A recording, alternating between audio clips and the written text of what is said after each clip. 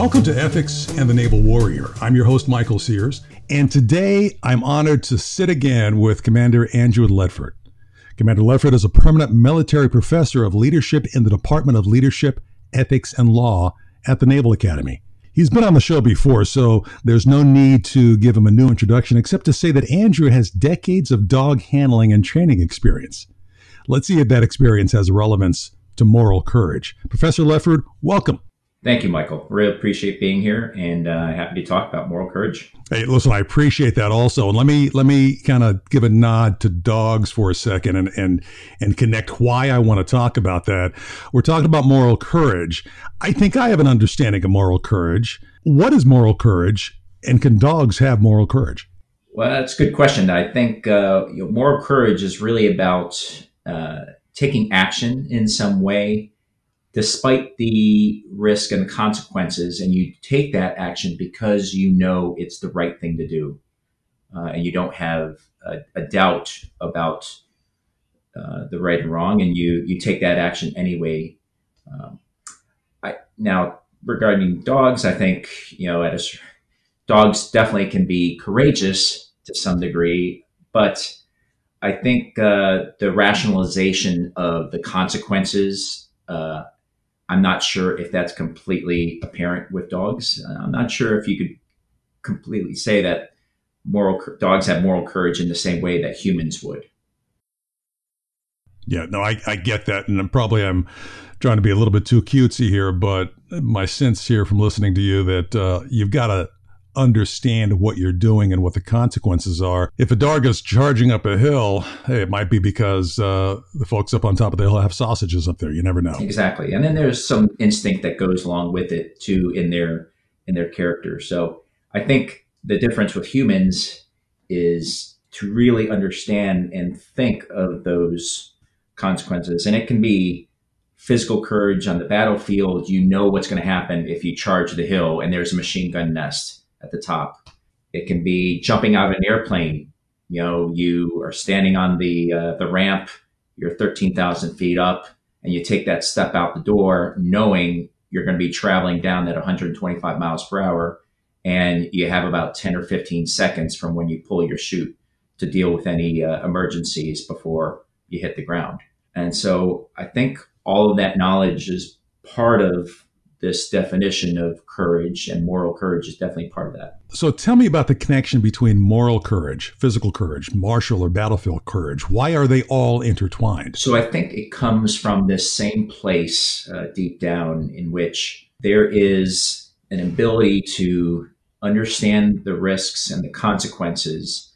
And then there's a confidence within someone knowing what is required of them and what they should do, and they understand those risks and they still take that action, understanding the risks that they're taking. And I think that manifests itself in different ways. So there's physical courage, that I mentioned with jumping out of an airplane, and I see it on SEALs' faces all the time when you go up. Everyone's thinking about the emergency procedures, and it is not the lack of fear at all. Everyone feels fear, but it is putting that fear aside and thinking about what has to happen and taking that first step out the ramp at 13,000 feet and taking those actions, confident that your equipment is going to function and that you're going to go through the procedures correctly and you're going to pull the chute at the right altitude and everything's going to be okay. So I think having that connection, as far as knowing the consequences and what to do, translates in a whole bunch of different ways, regardless of physical, battlefield, moral courage. It's kind of coming from the same spot in someone. So let me take your jumping out of the airplane analogy. You're not going to take shortcuts. You're not going to decide, what the heck, I checked it on the ground. I'm not going to check it in the air. I'm not going to check my buddy thoroughly. It's close enough. I mean, how does taking shortcuts diminish your moral courage? Exactly. And I think taking the parachute analogy to that logical step, there are individuals who take shortcuts. When you're packing a parachute, you pack it a certain way, you take your time, you do certain checks. Every time you make a number of folds within your parachute, and you have an outside entity double check your work while you're packing that parachute. If you rush through that process, don't get all the checks that you're supposed to, don't have an outside entity looking at it, then, yeah, you can pack your chute up a bunch of times, but sooner or later, those shortcuts are going to catch up to you, and you're going to have to pull your reserve. You're going to have to cut away your main parachute and pull a reserve.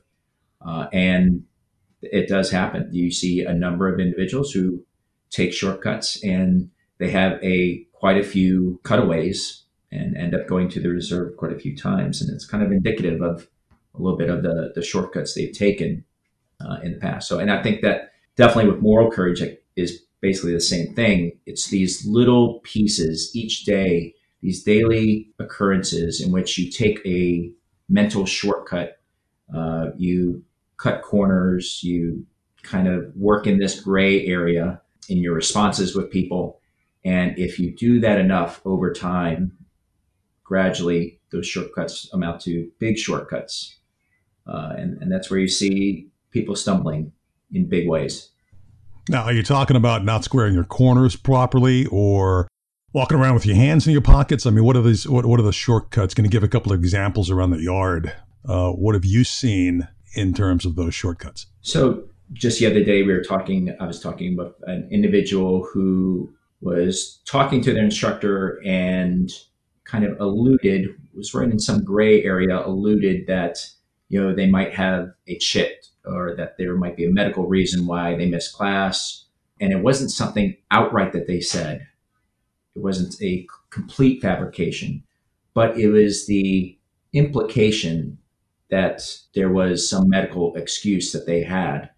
And the instructor didn't, took them at their word, heard that implication and believed them. Later on found out that, that wasn't true. It wasn't accurate. They didn't have that medical excuse. And it was that gray area. So the midshipman didn't completely fabricate a story, but the implication, that gray area where the mid implied, that's the shortcut that I'm talking about. Do you generally know when you're doing those shortcuts? Is it that black and white? I think to some small degree, and then if you do that enough over time, it becomes unnoticeable. It becomes a habit, and it's something that goes unnoticed to that individual. So, Andrew, do you know when you're kind of in that gray area? I think you do. I think especially at first, that the gray area feels uncomfortable and it probably isn't right. But I think over time, and this is where it can be a really slippery slope, over time, if that continues to happen, if you keep going into that gray area and doing things, I think one person can get comfortable with it, and then it becomes a habit. And I'm not sure if they even recognize how far down that slope they've gone once they've been in that gray area multiple times. I think it definitely is there at first. So you'll kind of know it. And one of the problems, I think, from my standpoint at least, is you're the only one who can really stop you, even though, you look around and see other people doing things like that also. Exactly. I take the example of BUD/S when I was at SEAL training. I had come from the Marine Corps, so I had my infantry background, which was a fantastic preparation on what was expected of me as a leader. And going to BUD/S, there was a culture to some degree, was when the instructors weren't looking, get by, like cut corners, take shortcuts whenever you could. If the instructors weren't looking, then basically rate what you skate. And I, took a lot of heat from my classmates at BUD/S because I would not let my boat crew cheat. And we suffered because of it, in which we weren't always came in last in a couple races, and we weren't always in the first place. And definitely the motto there is it pays to be a winner. And so you get a little bit of a downtime if you win boat races or relay races. And I would never let my boat crew cheat. And I think that to some degree, I maintained a great deal of respect, at least, even though we physically paid a little bit of the price for that. I think my boat crew at least always looked at me like they knew where I stood all the time. There was no question about it. And that was something I carried on with me into the SEAL teams as well afterwards. There's clearly value in your team, your colleagues knowing who you are and where you stand. Might hurt a little bit, but you gotta. It hurt a lot. Yeah, I'm sure it hurt a lot. Hurt a lot. So last question here: how do you build moral courage? Can you build moral courage? I think you can. I think in everyday occurrences, there's some gray area in which people talk and you can be clear about what you're saying. And if there's a perception or if there is miscommunication, not allowing that miscommunication to occur and always be over communicative of what you're intending, I think is how you build that courage. The shortcuts, the small little shortcuts that I was mentioning, when no one is looking, that's when it really matters. And if you take advantage of situations when no one is looking, even if it's a small thing, over time, those small things will all add up. And then eventually, when it is this big thing that really, really matters, that the decisions you made with the small things is the exact same decision you're going to make with this really big thing. It reinforces itself. Andrew, thank you very much for this talk today. We're running out of time. Appreciate you coming back. And let's definitely do some more conversations about courage and how to be a warrior. Thanks a lot. Thank you. Appreciate it, Michael. You've been listening to Ethics in the Naval Warrior, produced by the Boeing Leadership Innovation Lab at the Stockdale Center for Ethical Leadership. You can find more of our podcasts by visiting the Radio Stockdale page at usna.edu.